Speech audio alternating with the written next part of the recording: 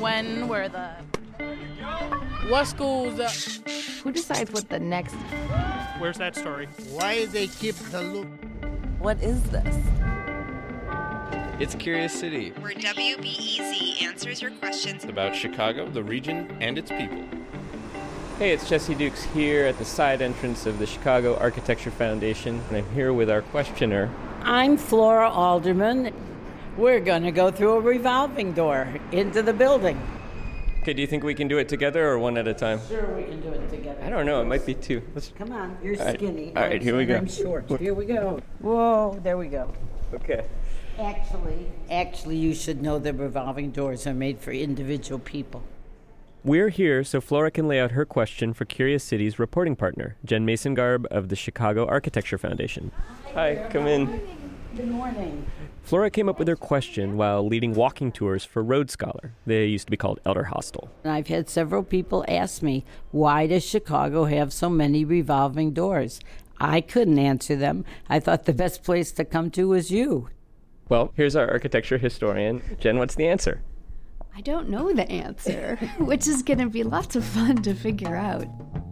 Jen may not know the answer, but she has a few ideas, and you'll hear us follow up together. My number one theory is revolving doors create an airlock, which can solve several architectural challenges in tall buildings. We'll talk to experts who can explain more.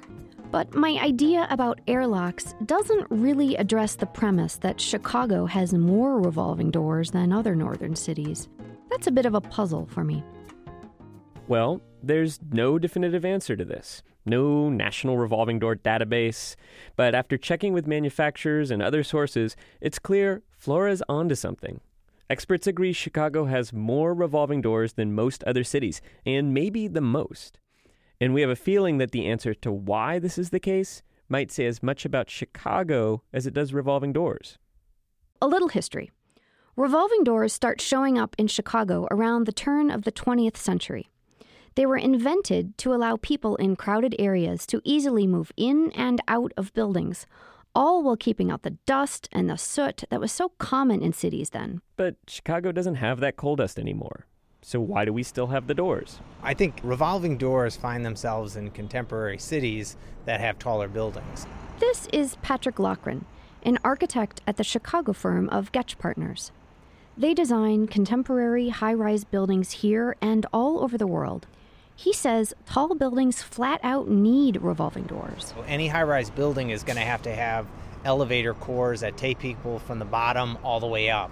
Those big open tubes create this stack effect where heat and air rises, and it creates this suction at the base of the building. Stack effect. Remember that. Hot air in the building rises and wants to suck cold air through the building's front door. On a cold day, it can actually pull the doors shut, making them hard to open. Sometimes you can even hear the sound of the air passing through. It's almost like a flute, a humming, a whistle noise that comes through. Revolving doors solve this problem. If you imagine a revolving door, even as it spins, there are always at least two sections of the door touching the drum it revolves in.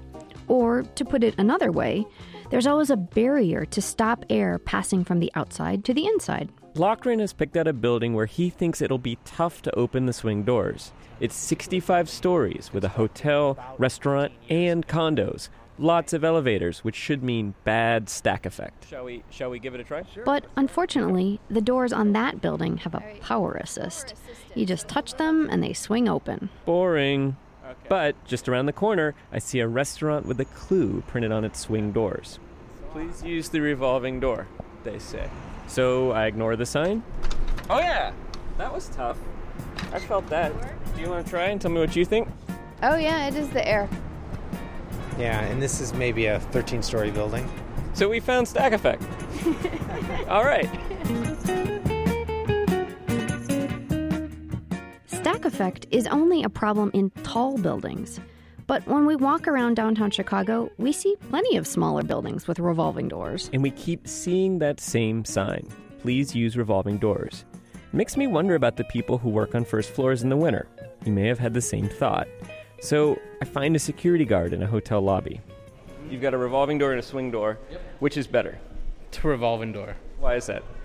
It keeps the heat and the cold out. This guy says hotel guests are pretty good about using the revolving doors. But if just one person uses the swing door on a December day... The wind just funnels in here and makes it a lot colder than it is outside, yeah. When the winter's coming, it's going to get a whole lot colder. Yeah, no, very nervous, but we're pretty much prepared. We know we're going to have to layer up, and actually I'm going to buy a heater for the desk. So, yep, we know the revolving door makes first floors more comfy. But would a building owner invest in a custom door just to keep their lobby employees warm? Every building should have a revolving door. Revolving door salesman Angus McMillan. He works for Crane Revolving Doors, a major revolving door manufacturer. And he says that while, yes, stack effect is important, comfort is what drives his business. Not so much for the comfort of security guards or clerks, but for the customers. Imagine a first-floor clothing store with racks right up to the door. Or the entrance of a restaurant on a cold day. Those first tables are going to be really cold. That's the last thing you want for a dining experience is, sitting there saying, great food, lousy, it's cold. So either you need a revolving door or a vestibule with 2 doors. And even if the revolving door costs more, it takes up less space, which means... You could get another 2 or 3 tables possibly closer to that front entranceway. And make more money. So Chicago does have a relatively large number of revolving doors. For one, we have a lot of tall buildings and need them to counter the stack effect. And 2, because we have a lot of densely spaced first-floor retail and restaurants. And of course, we get very cold days. You know, Jen, Angus McMillan says they're selling more revolving doors than ever. And modern revolving doors still work the same way they did 120 years ago. Yeah, they still keep out the dust and move people along, and they do all the other things we just mentioned. And we didn't even get into the energy savings. Like you said, revolving door technology hasn't changed much, but the reasons we use them keep changing. I don't see that happen very often in architecture, so that's pretty cool. Flora Alderman thinks it's cool too. This story first aired a year ago, and afterwards, Flora spent the winter in Delray, Florida, where she reports there are no revolving doors. Reporting for the story came from me, Jesse Dukes. And me, Jen Mason-Garb. Thanks to the Chicago Architecture Foundation for loaning us Jen for this story. Support for Curious City comes from the Doris and Howard Conant Fund for Journalism. Next time on Curious City, a listener asks us to find a 40-year-old recipe from a favorite childhood restaurant. It was a light, crunchy, absolutely divine chicken. So we tracked down the son of the owner. No chance you're going to share that full secret recipe with me. No, unfortunately, I think I would be in big trouble if I did. It's going to stay in the family for now. But we tried to piece it together anyway. Hear how we did. That's next time on WBEZ's Curious City.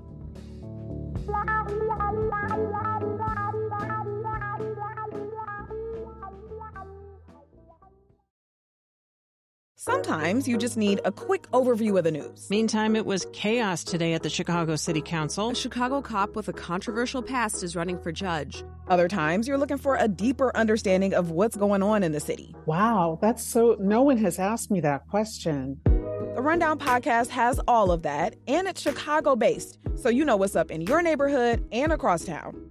Listen to The Rundown wherever you get your podcasts or at wbez.org/rundown.